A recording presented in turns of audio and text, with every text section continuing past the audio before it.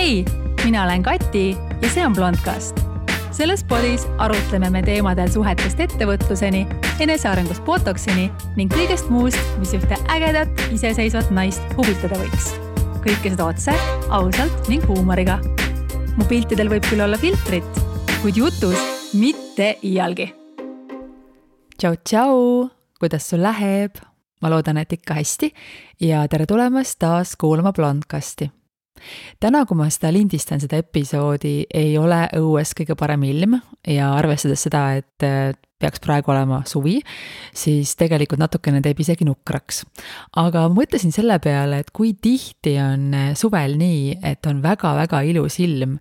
ja siis me justkui ei saa nagu väga palju tehtud mingisuguseid teisi asju, sellepärast, et kui õues on nii ilus ilm, me justkui ei raatsi seda ilma kulutada teistele asjadele, sellepärast, et meil tekivad nagu mingisugused süümepiinad, et ma peaksin praegu näiteks olema õues. Ehk siis ma täitsa kuidagi programmeerisin ennast ümber või kuidagi üritasin nagu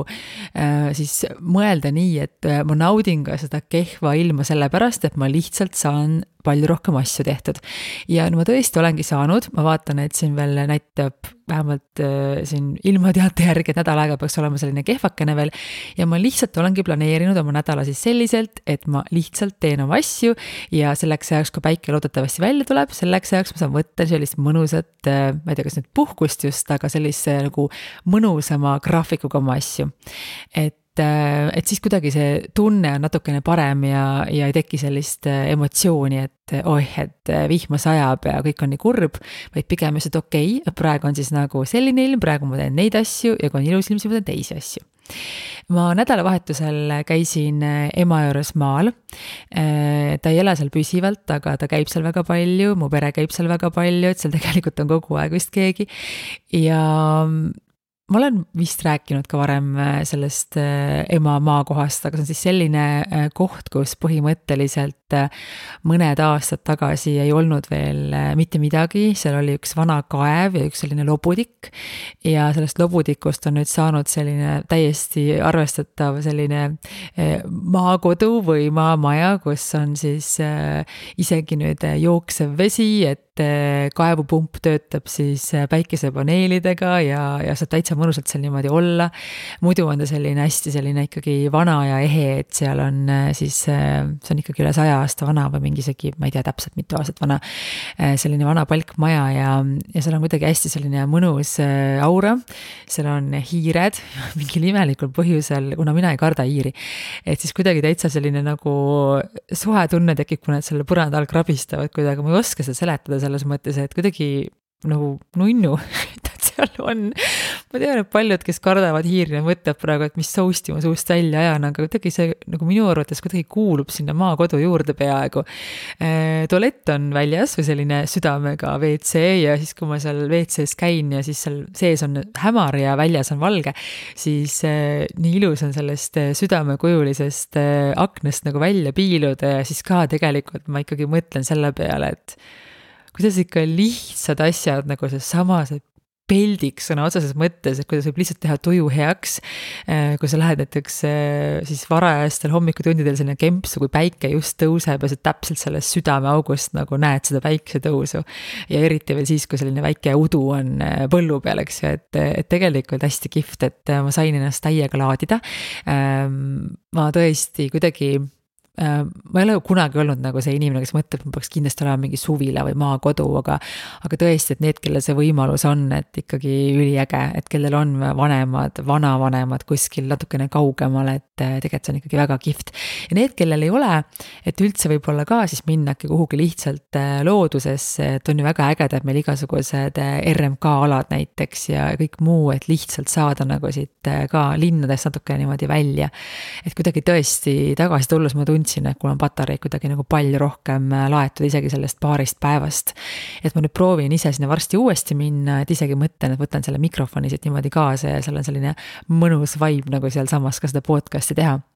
Ja siis ma mõtlesin selle peale, et millest ma täna räägin. Ja teemasid on nii palju muidugi jälle ja ma küsisin teie käest ka, eks ju, et millest ma võiksin rääkida ja päris mitu vastust oli nii, et teie jah, et millestki siis kergemast või mõni kergem teema ka nagu siis vahele nendele tõsistele teemadele. Ja siis mõtlesin, et mis see kergem teema on, et isegi kergetest teemadest saab tegelikult nagu rääkida erineva nurga alt. Ja täna oli selline olukord, kus üks mu tuttav siis oli ehitanud sellise, ma ei tea, mis selle kohta nüüd öeldakse, ratastel pisikene maja vist või selline hipimajakene või treiler selline, et oli sellise asja valmis ehitanud ühele sugulasele. Ja kui ma vaatasin seda, et siis ma tõesti mõtlesin, et mul läks süda kohe soojaks ja see tundus mulle lihtsalt nii mega asi, et ma mõtlesin selle peale, et kuidas ma inimesi austan või et millised inimesed mulle meeldivad, et siis ma ei mäleta, et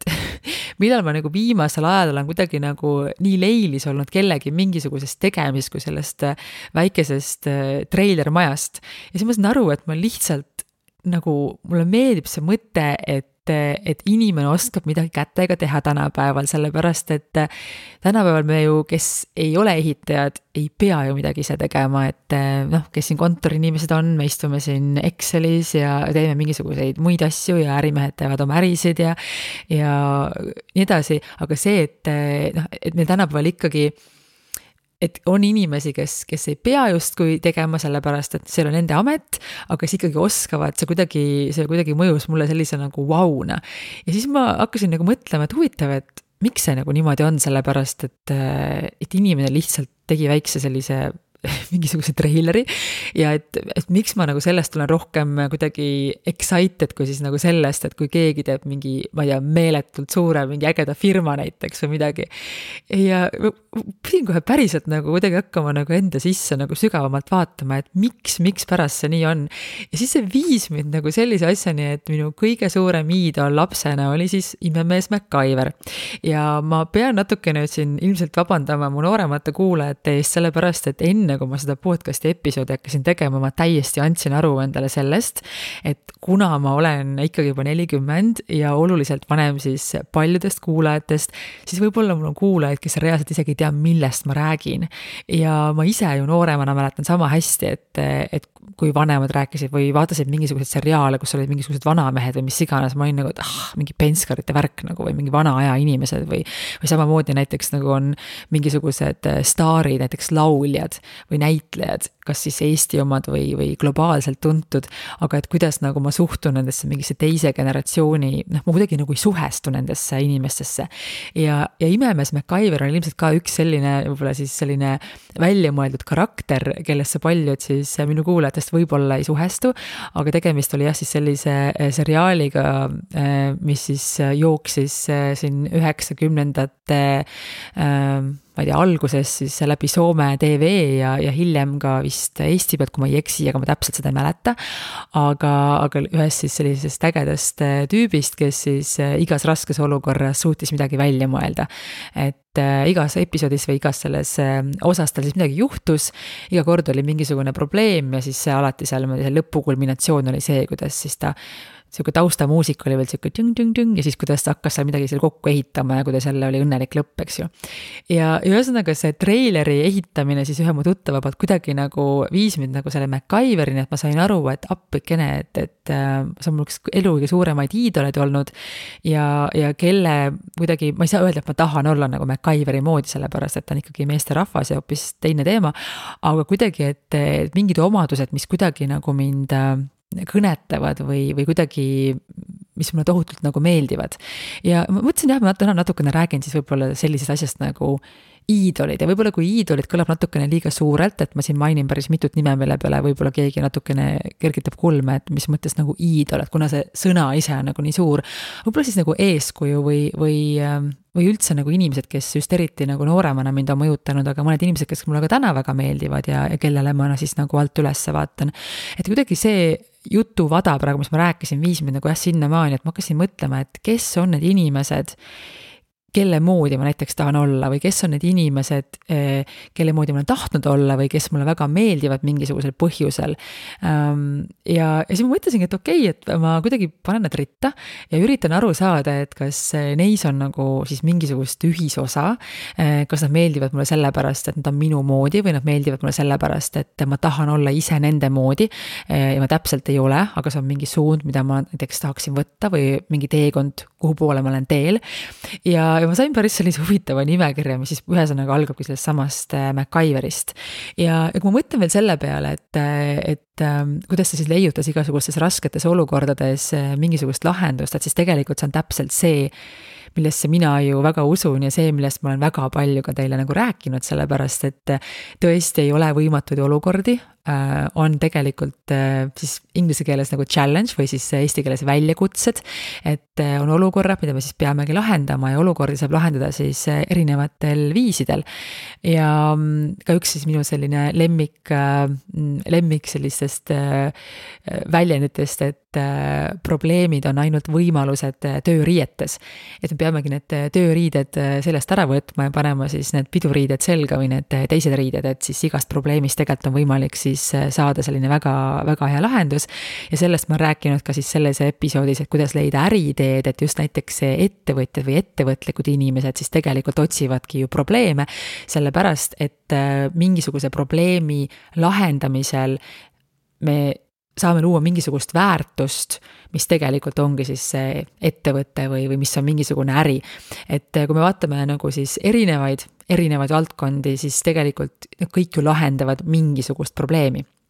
Ja need probleemid ka ajas nagu muutuvad, tehnoloogia areneb, inimesed muutuvad, on uued trendid ja sellepärast tekib juurde ka väga palju siis erinevaid ettevõtteid ja palju innovatsiooni ja tänu mingisugusele innovatsioonile jälle tekib mingisugune uus innovatsioon sinna otsa, jälle mingisugune uus probleem ja jälle mingisugune uus lahendus. Et ühesõnaga kogu see MacGyveri teema kuidagi mul on olnud selline võib-olla ettevõtlikkuse selline mingis mõttes nagu alustala just selles mõttes, et kui on mingi probleem, et siis probleemid tegelikult on võimalik nagu lahendada. Iseasi jah, et kas just MacGyveri viisil, aga see mõtteviis on selline, mis mulle nagu hästi-hästi väga meeldib. Ja võib-olla sellepärast tegelikult ka, kui ma nüüd räägin meestest näiteks, et siis kuidagi ma ei ole liiga palju selle peale mõelnud, aga tegelikult ikkagi mulle meeldivad mehed, kes oskavad kätega ka midagi teha. See ei ole kindlasti mingisugune siis, mingi nüüd selline asi, mille pärast näiteks, et kui keegi mulle väga meeldib, et siis, et see on kuidagi nüüd selline punane lipp, et okei, et see ei oska nüüd mingisugust puulaeva ehitada, et siis ma sinuga koos ei taha olla, et see ei ole mingi selline asi. Aga see kuidagi on, ma ei tea, naisena kuidagi see ka paneb mind tundma ennast nagu kuidagi turvaliselt ja naiselikuna, kui mees oskab teha nagu midagi ka muud kui lihtsalt Exceli tabelit arvutis. Ma ei tea, kust see tuleb, aga see kuidagi tekitab naisele võib-olla sellist nagu turvatunnet. Mul on nagu olnud elukaaslane, isegi mitu, kes on öelnud, et see täitsa absurd, sellepärast, et mina olen nagu siis, või see mees on siis spetsialist mingis valdkonnas ja kui tal on vaja seal mingit tööd teha, et siis tal on spetsialist, kes on hea selles teises valdkonnas, mis tegelikult on üliloogiline, sellepärast, et me keegi ei pea oskama kõike ja ongi igal inimesel oma spetsiifikad. Aga ikkagi see, kui sa nagu oskad midagi teha, see on tegelikult minu jaoks väga äge. Ja nii palju siis MacGyverist. Siis ma mõtlesin järgmiseks, et kes nagu veel on siis selliseid karakterid olnud, kes mind on nagu mõjutanud või kes mulle väga meeldivad. Ja ma olen vist kuskil Instagrami küsimusele vastanud ka sellega, et naistest tõesti ma arvan, et üks minu selliseid suuremaid iidoleid on jälle välja mõeldud karakter. Tema nimi on Samantha ja ta on siis karakter sellisest sarjast nagu Sex ja Linn. Jälle, kes on võib-olla väga noored, ma loodan, et ikkagi isegi väga noored on vähemalt näinud seda filmi või midagi,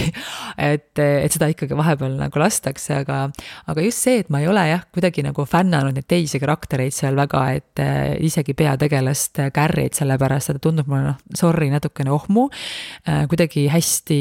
vastutustundetu ja materiaalselt mitte nagu hästi mõtlev, meeste suhtes halbu otsuseid tegev,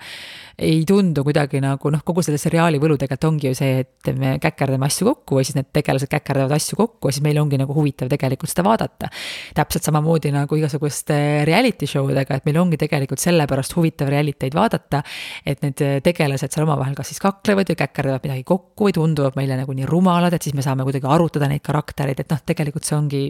niimoodi tegelikult ongi, et siis ongi põnev. Aga kuidagi see Samantha just mulle seal väga meeldis seetõttu,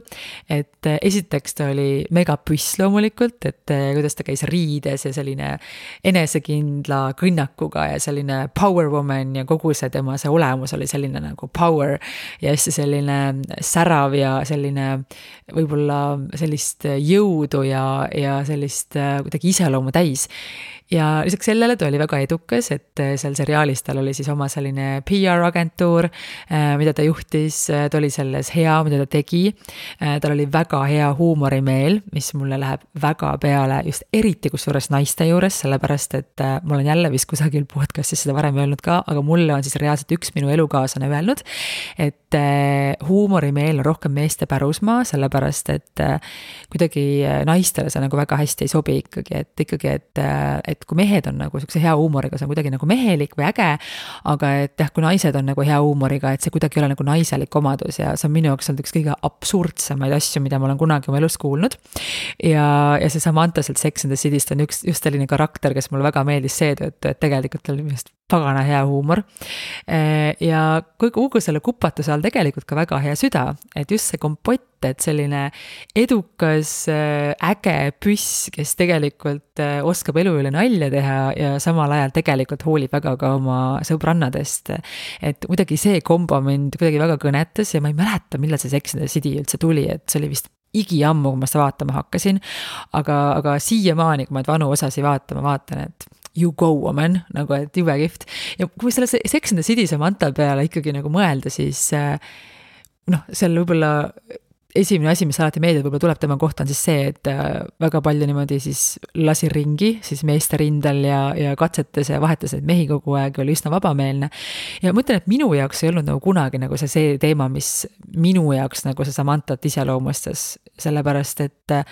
mina alati nägin, et tal on nagu nii palju neid teisi omadusi, mis mulle just väga meeldisid. Ja mis puudutab seda meestega ringi aelemist, siis ma ütlen, et nagu täpselt samamoodi, et minu meelest ei ole mitte midagi nagu halba, nagu ka naistele, kes praegu mind kuulavad, sina, kes sa mind kuulad, minu meelest see on nagu väga okei.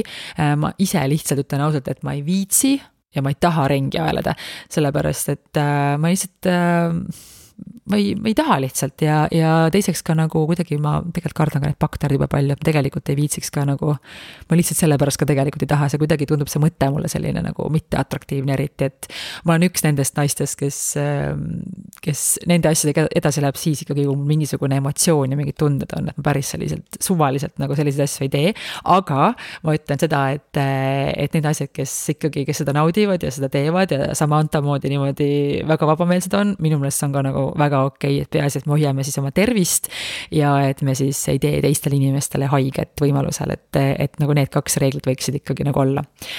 Aga siis edasi ma mõtlesin, et okei, et need on nagu sellised mõlemad karakterid, siis nii imemees kui ka Samantha on siis tegelikult välja mõeldud karakterid, keda tegelikult päriselt ei ole olemas. Ja et kes siis päris elust võiks olla nagu need karakterid, kes mind kõnetavad või kes mulle meeldivad. Ja kohe siis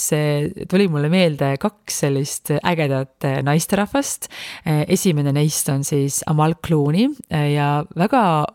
huvitav selles mõttes, et Amal Clooney, et siis on abielus George Clooney'ga, ta on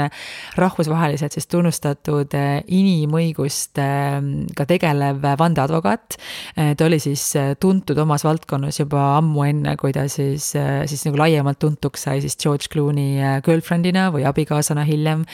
Aga vaatan seda, et jube kihvt selles mõttes, et ka George Clooney ju kunagi ju rääkis intervjuudes pikalt sellest, kuidas tema enam mitte kunagi ei abiellu, et oli selline legendaarne Hollywoodi poissmees, siis kes kuidagi nagu ei tahtnud maha rahuneda ja muudkui murdis nende naiste südameid.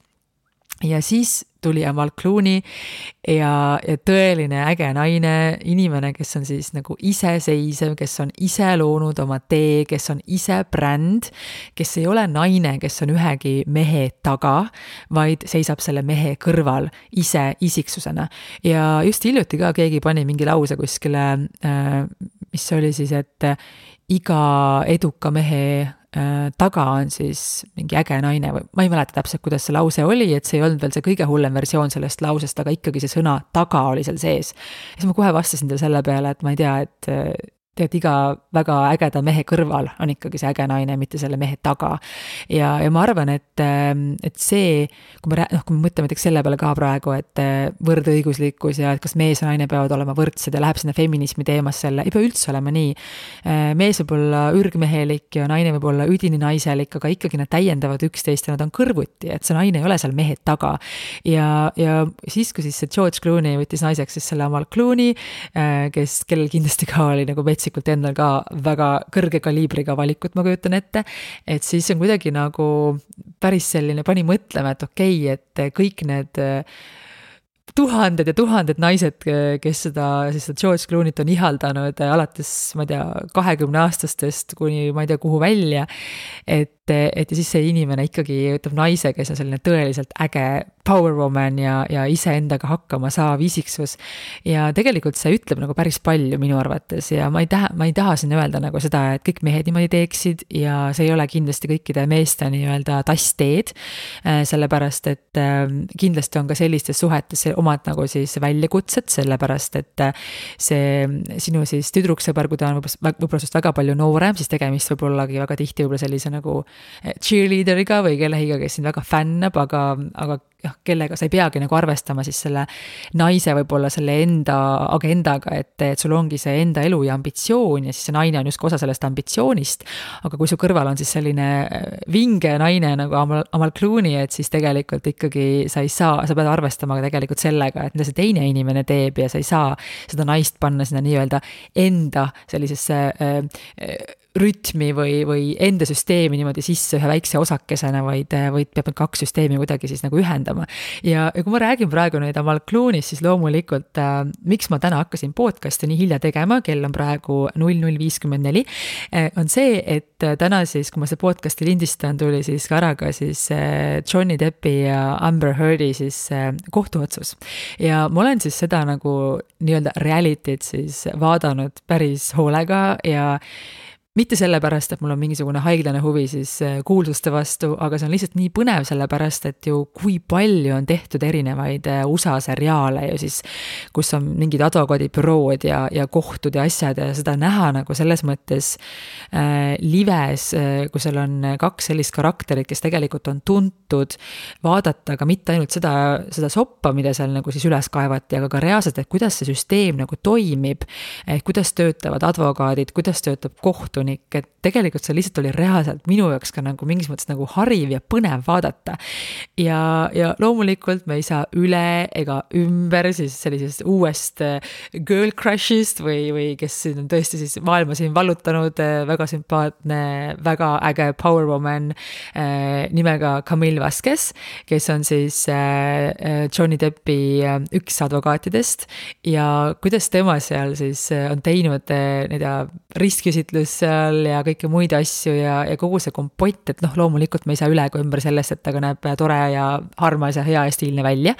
Jah, naiste puhul see paratamatult tegelikult nii on, et see välimus kuidagi natukene ilmselt aitab kaasa. Selline, kui ma räägisin praegu selles, et tal on ilusad juuksed või et tal on ilus keha, vaid sellest, et kuidagi tema olek on ka selline nagu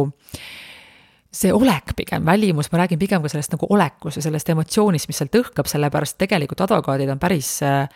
nad on ikkagi parajad šaakalid, ütleme niimoodi, ja kui sa advokaadi tööd juba teed ja sa oled hea advokaat, sa peadki olema natukene šaakal.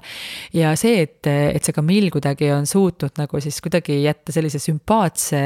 mõnetega sellise natukene nagu armsa mulje, kui samal ajal olla selline siis tõeline verekoer, et see on selline väga huvitav kombinatsioon ja kahtlemata siis näha, et inimene tõesti tark, et teeb oma tööd väga hästi, on hästi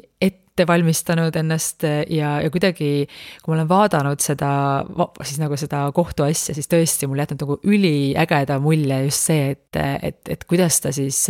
kogu see kompott ja ka kui järjekindel ja kui selline kiire võib-olla selline ühendus, selle ajuühendus, kui kiired reaktsioonid ja kõik see, et siis ma vaatan seda Camille ja ma saan aru, et temal on kindlasti ka mingi päris kõva järts ukse taga ilmselt, et natukene ma ei ole näinud kunagi siis, ma olen näinud vist, kui Amal Clooney on esinenud kusagil UNis või kuskil esinenud, aga ma ei ole nagu väga süvenenud, siis väga pikemalt siis nagu väga tema tegemistesse või lugenud tema ülitatud siis mingisuguseid artikleid, aga kuidagi ühesõnaga see power woman'i teema ikkagi on minu jaoks teema ja kuidagi selline respekt, et kui sa näed veel naist, kes kuidagi on, ta ei ole nagu välja ka selline kena ja selline naiselik just, ja siis samal ajal tal on see kuidagi see jõud ja siis tarkus ja kõik see seal taga, et see kombinatsioon on lihtsalt killer kombo, sellepärast et see tõestab järjekordselt seda, et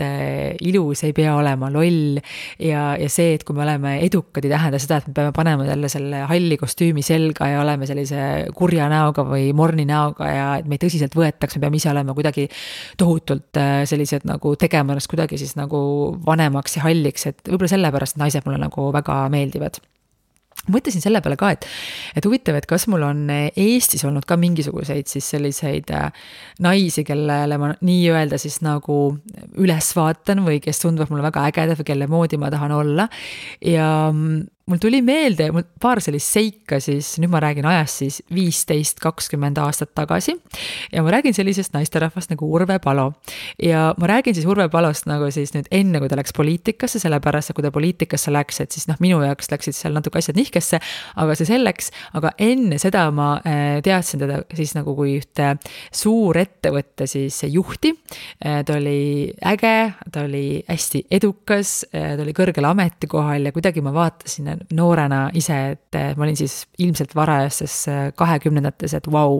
et see on nagu äge naine. Aga siis ma nägin teda paar korda nagu päriselus ja mis mind nagu kõnetas oli see, et ükskord ma nägin turul, kuidas siis Urve Palo seal, tal oli midagi ilusat seljas, kas tal oli mingisugune ilus kleit seljas vist või midagi oli suvi ja kuidas ta nagu sellise hästi kõva ja rõõmsa häälega kohe nende müüjatega seal nagu suhtles ja hüüdis juba seal 5 meetri kauguselt, et tere hommikust, proua, ja kuidagi ma vaatasin, et see oli kuidagi nii ebaeestlaslik, et ma kuidagi vaatasin, et appi kui äge, et nii äge naine, sellepärast, et see on nagu nii suur kontrast sellele, kuidas tegelikult see meie eestlaste selline nagu möh kultuur on, eks ju. Ja kuidagi sealt see jäi mulle silma jällegi, et vau, et nii äge. Ja siis ma nägin teda ka mõned aastad hiljem, me sõitsime koos liftis, kahekesi,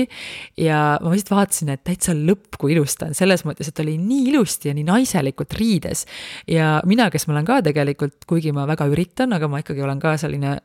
suures osas ka päris selline tossu inimene, sellepärast ma kõnnin väga palju ja tänapäeval ikkagi näha sellist naisterahvast, kes on nagu stiilselt ja naiselikult riides või sa näed, et ta on näinud nagu vaeva.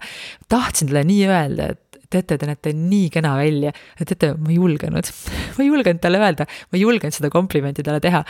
Ma ei usu, et Urve Palo kuulab Blondcasti ja võib-olla kuulab, ma ei tea, kui sa kuulad, et siis igatahes sain väga kena välja kunagi 15 aastat tagasi seal liftis. Aga just jällegi, et miks, et jällegi naisterahvas, edukas naisterahvas, selline jättis mulle mulje, kui pigem isegi ekstravertne või see just, et kuidas ta nende müüjatega seal turul suhtles, jättis sellise särava ja positiivse mulje mulle ja just selline inimene, keda ma kõrvalt vaatasin ja mõtlesin lihtsalt vau, et sellise inimese moodi ma nagu tahan olla või ma tahan sellist nagu energiat nagu endast välja anda, et ma kuidagi nagu säraksin või ma oleksin rõõmus ja võib-olla keegi saaks sellest isegi natukene nagu inspiratsiooni, et kui äge see tegelikult on, et kui me käitume inimestega niimoodi hästi kuidagi positiivselt ja rõõmsalt ja kui me ütleme müüjale häid asju, mitte lihtsalt näiteks ka kuskil Prismas ei laua asju sinna lindi peale, vaid ütlemegi kõva häälega talle tere päevast ja kuidas teil läheb ja ilusat päeva teile. See ei võta nagu tükki küljest ära, aga kui ma ise seal mõnikord seal kassa järjekorras olen, jah, ma ei kasuta alati seda automaatkassat muide, et siis kuidagi ma nagu vaatan natuke kurvaks mõnikord see, et inimesed seal tegelikult, nad ei ole mingid robot, nad päris inimesed tegelikult ja mina lähen mõnikord selle pärast sinna kassasse, et ma lihtsalt tahangi, et see inimene ma asjad läbi, kuigi tegelikult see kõlab tobedalt sellepärast, et milleks meil see robotide tehnoloogia siis on, eks ju, et okei, enda vabanduseks ma ütlen, et ma ikkagi 80% ikkagi või 70% vähemalt lähen sinna iseteeninduskassasse. Aga lihtsalt, et oleme inimestega kuidagi nagu sõbralikumad või see väike lause või see väike sõna või naeratus võib teha lihtsalt teise inimese tuju lihtsalt nagu nii heaks, eriti kui sul see järgmine klient on mingi täielik tropp. Et ühesõnaga see on mind nagu hästi palju nagu inspireerinud. Mõtlesin veel, okei, et kes siis veel on inimesed, kes tegelikult mulle nagu väga meeldivad. Et teate, kes mulle väga meeldib? Mulle meeldib väga Shania Fawkin.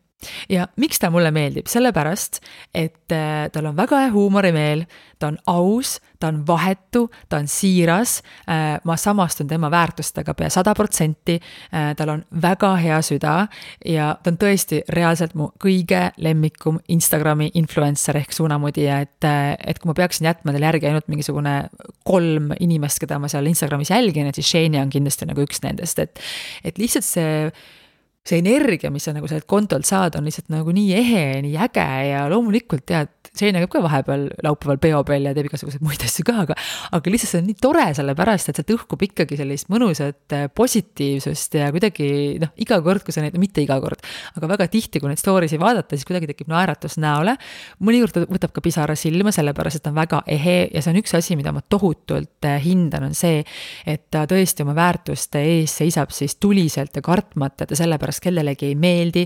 olgu selleks kas või siis nagu sõna võtmine keset Covidi pandeemiat, Ukraina teema või miski muu ja ma tõesti nagu lihtsalt metsikult austan sellist julgust, et inimene on päriselt tema ise ja ei karda mõnda näiteks jälgijat kaotada seetõttu, et on aus või tal mingisugune arvamus kuidagi, et ei tohi rääkida mingisugustest teemadest sellepärast, et ma ei tea, usk, poliitika ja nii edasi sellepärast, et äkki ta muidu läheb keegi follower nagu ära. Et ma tohutult hindan sellist asja, et ma ise ei ole päris veel nii kaugele, et mul on päris palju asju, mida ma jätan ka ise veel ütlemata, sellepärast, et ma lähen ka muidu ikkagi mõnikord ikkagi väga tuliseks, aga seda enam ma nagu vaatan, et kui ma seda julgust natukene veel kogun, et just see, et inimene on ikkagi nagu nii ehe, et Shane ja tõesti, et mega respekt. Ja inimesed võib-olla veel, kes mind siis väga on inspireerinud või kes mulle meeldib, kelle moodi ma tahan olla, ma ei saa üle ega ümber, ma olen maininud mitu korda juba, on minu ema. Ja kuigi minu ema on väga kaugel Shane Fawkinist või Sex and the City Samanthast, siis korduvad selles kompotis või siis ühesõnaga nendel inimestel kõikidel ikkagi hakkavad tekkima minu jaoks, nagu kui ma neid inimesi siin kõike nagu siin praegu ette loen praegu suvalises järjekorras ja ka tõesti ma ei ole siis nagu läbi mõelnud seda siin nagu päevade kaupa, vaid lihtsalt mõtlesin inimeste peale niimoodi, kes niimoodi nagu spontaanselt praegu mul meelde tulid, et siis ikkagi tõesti hakkavad korduma mingisugused asjad. Huumorimeel, lahendustele orienteeritus, headus, ausus, otsekohesus ja minu ema muidugi on selline, et ta on üli selline diplomaatiline, ta ei ole selles mõttes väga otsekohene, et ta ikkagi proovib mitte kunagi inimestele halvasti öelda, et ta pigem ütlemata või keerab naljaks, et tal on see omadus nagu väga tasemel, ta on üli arenenud empaatiavõimega. Mul on sinnamaani veel pikk tee minna, et selles mõttes, et ma ikkagi väga tihti on olukordi, kus ma ei suuda vait olla. Et sotsiaalmeedias on nagu lihtsam sellepärast, et ma võin selle story valmis filmida või postituse valmis kirjutada ja kui ma on ikkagi veel hetk aega enne, kui ma seda postitan või isegi siis, kui ma seda postitan, ma saan seda ikkagi nagu kustutada. Päris elus ma oma sõnu tegelikult tagasi võtta ei saa, sellepärast, et kõik see, mis on lendu lastud, see kuhugi läheb, isegi siis, kui me pärast proovime seda heastada või vabandada, et seetõttu on sõnad kindlasti üks asi, kus ma tavaliselt olen siis võib-olla mitte tavaliselt, aga ma olen elus ämbrisse astunud seetõttu, et minu huumorimeel siis mõnikord võib-olla, kuigi ma proovin eelkõige teha nalja enda üle, siis mõnikord ma ei ole nagu nooremana just aru saanud seda, et meil on nii erinevad need taluvuspiirid ja meil on nii erinevad need nõrgad kohad, et kui ma teen mõne nalja, mis mulle tundub süütu, siis tegelikult võib sügavalt haavata näiteks teist inimest, et see on üks asi, mida ma siis elus nagu üritan õppida ja seda võib-olla ka natukene oma ema pealt, et tõesti, et siis ma peaksin sinna maakoju võib-olla natukene tihedamini minema, et seda kuidagi natukene õppida seda diplomaatiat, et kuidas siis inimestega olla tore nii, et need tunded siis nagu mitte riivata. Aga üks huvitav tähelepanek on mul veel, et kui ma praegu siin hästi spontaanselt praegu mõned inimesed ette lugesin täitsa suvalises järjekorras, mul tekkis lihtsalt üks tähelepanek siis selline, et ma ei nimetanud ühtegi tuntud ettevõtjat, startuperit, mõnda suurt heategijat, suurt poliitikut või mõtlejat või kirjanikku või ühtegi sellist inimest võib-olla, keda nimetaks võib-olla mõni väga intelligentne inimene või siis, et ehk selleks, et kui ma tahaksin praegu paista intelligentsem, ma peaksin kindlasti praegu rääkima täiesti teistsugustest nimedest siin, aga ma nagu, kui ma lihtsalt mõtlesin praegu hooga, et kes need inimesed on, siis tulid praegu need inimesed ja ma ei tea, et kas et kas ma mõtlen praegu nagu ärimehi või ettevõtjaid, et huvitav, et miks see siis nagu minu jaoks ei ole siis üks selliseid suurimaid inspiratsiooniallikaid, et miks näiteks minu jaoks ei ole nagu see kõige suurem inspiratsioon keegi, kes on väga palju saavutanud rahaliselt näiteks. Ja see on kummaline, sellepärast, et ma ise tegelikult ju tahan raha teenida, tahan olla rahaliselt vaba, ma olen täna rahaliselt vaba, sellega on hästi selles mõttes, aga alati on võimalik olla ju veel vabam või veel vabam tegelikult võib-olla mitte, aga võib-olla elada veel mugavamini siis, et selles mõttes, et minu jaoks täiesti üllatav oli see, et kui ma mõtlen nagu siis niimoodi, et ma pean nagu minuti jooksul mingid nimed nimetama, et siis ma selle minuti jooksul siis jätan sellised inimesed täiesti kõrvale. Ja ka nagu tõesti siis ka võib-olla sellised suured maailma muutjad siis või heategijad, et huvitav, et kas ühesõnaga, mul on siin natukene siin nuputamist, sellepärast, et ma ikkagi olen kursis siin ka erinevate inimeste tegevustega selles mõttes, keda ma väga nagu hindan ja kelle panus siis meie maailmale on absoluutselt siis tegelikult täiesti hindamatu. Samamoodi nagu meil siin ka Eestis. Aga võib-olla ma otsingi mingisugust sellist emotsiooni ja võib-olla mingisugust nagu samastumist ja praegu ma nendest nimedest rääkisin, et võib-olla ma tunnen, et nende inimestega kuidagi mul on võimalus võib-olla samastuda või mingisse suunda nagu minna, sellepärast, et ma ei tea, kas mina olen see inimene, kes kunagi siis päriselt muudab maailma või teeb midagi nagu nii suurt, et äkki mul ei ole sellist ambitsiooni lihtsalt ja võib-olla seetõttu ma ei suudagi nende inimestega nagu nii palju ilmselt samastuda. Et äkki mul puudub selles osas selline tohutult suur ambitsioon, mis on minu jaoks hästi üllatav, kusjuures selline tähelepanek enda kohta, sellepärast, et ma olen ennast kuidagi defineerinud võib-olla enda jaoks mõnikord natukene teistmoodi. Aga siis on jälle see, et samamoodi nagu öeldakse, et ütle, kes on su sõbrad, siis ma ütlen sulle, kes oled sina.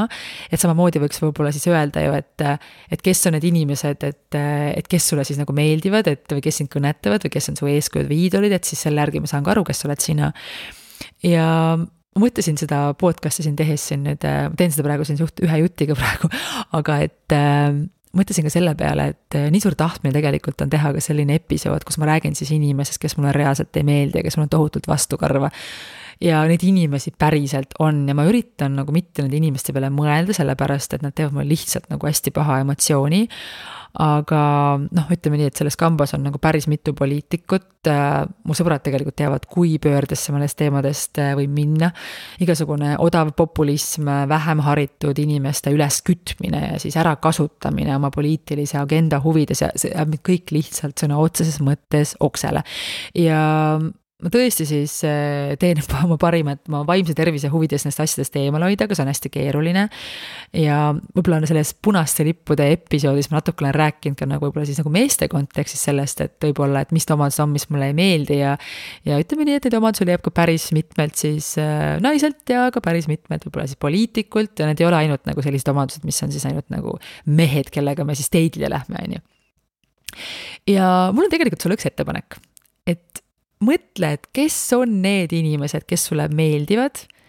kes on su iidolid või eeskujud ja sellega pea täitsa hulluks minema. Lihtsalt ürita tõesti siis mingi hästi nagu spontaanselt mõelda lihtsalt nagu näiteks kas või 10 sekundi jooksul 2 inimest või äkki tuleb kohe nagu keegi pähe. Ja siis mõtle nagu ka, et miks. See on väga huvitav harjutus selles mõttes, et see võib olla täiesti tõesti samamoodi mingi väljamõeldud karakter või nii näitleja või laulja või isegi tuttav või inimene, kes on lihtsalt tuntud milleski hea, mõni sportlane või kes iganes. Et just, et mõtle, et miks see inimene on sul eeskujuks nagu, et mis ta omadused on ja võib-olla isegi natuke kirjutada need omadused endale üles, sellepärast sellest tegelikult me saame nagu võib-olla veel rohkem aru, et mis näiteks on meie väärtused või sellest, et kelle moodi me tahame olla ja ma olen rääkinud tegelikult ka sellest kadeduse teemast, eks ju siin Blondcastis ja sellest, et kuidas kadedus on hea ja tänu kadedusele me tegelikult saame aru, et mida me päriselt elus tahame, et siis tegelikult mõnikord võivad olla need iidolid ka hoopis inimesed, kelle peale me oleme päriselt nagu kadedad. Ja ma kadedust olen elus tundnud nooremana, praegu täna ma ei kuidagi, ma ei taha öelda, et ma sellist omadust ei ole, sellepärast, et see kõlab kuidagi nagu mingi Mother Teresa, mida ma ei ole, ilmselgelt. Aga ma täna nagu hetkel ei oska nagu tõesti siis nagu nimetada, võib-olla ma ei nimetaks ka, aga isegi nagu enda peas siis mõelda ühtegi inimest, kelle peale ma nagu päriselt olen kade. Sellepärast, et ka inimesed võib-olla, kelle elu tundub mulle selline, et nad elavad nagu minu unistuste elu. Kui ma natuke nagu sinna nagu sügavamale vaatan, siis ma tegelikult saan aru, et ma olen ise inimesena kuidagi palju õnnelikum ja ma olen kuidagi aru saanud sellest, et võib-olla, ma ei taha öelda, et kõik ei ole võimalik elus saavutada, ilmselt on, aga just, et see suhtumine asjadesse on see kõige olulisem asi, et kuidas me suhtume. Et see ei ole oluline, mis meil on või kuidas meil on, vaid see, kuidas me suhtume. Ja võib-olla sellepärast ma hindan ka tohutult sellist asja nagu huumorimeel, sellepärast, et ilma selleta on ikkagi väga-väga kange. Ja ma ise nagu ilmselt ajas muutuvad erinevad eelistused ja see, mida me tahame teha, me kõik ju inimestena areneme ja ma ise mõtlen ka, et ega ma olen tegelikult ju selles mõttes alles ju noor, et ja ma tahan ju veel mingisuguseid asju elus teha, et ega ma nüüd ei mõtle, et okei, et ma rahaliselt taba, et nüüd ma siin istun ja teengi seda podcasti siin nüüd nii kauaks, kui ma sussid peale panen või mis see väljend on, et ma tahan ikkagi ka veel suuri asju teha ja mul on ideid ja mõtteid, et loomulikult. Aga just, et see on hästi-hästi huvitav harjutus, et kui sa, ma ei tea, mis sa praegu teed, võib-olla sa jalutad, võib-olla sa sõidad autoga,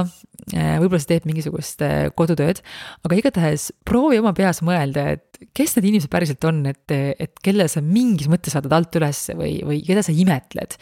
Ja siis ürita aru saada, miks ja tegelikult annab sulle enda kohta nagu päris palju informatsiooni. Ja ka nende kohta võib-olla, kelle peale sa oled natukene kade, sellepärast see annab ka sulle enda kohta päris palju informatsiooni. Ja see on jälle selline väike võib-olla pusletükk sellel huvitaval enda tundma õppimise teekonnal. Ja ma loodan, et mingi väikene killuke siin pudenes isegi siis, et kui sa ei tea, kes on MacGyver.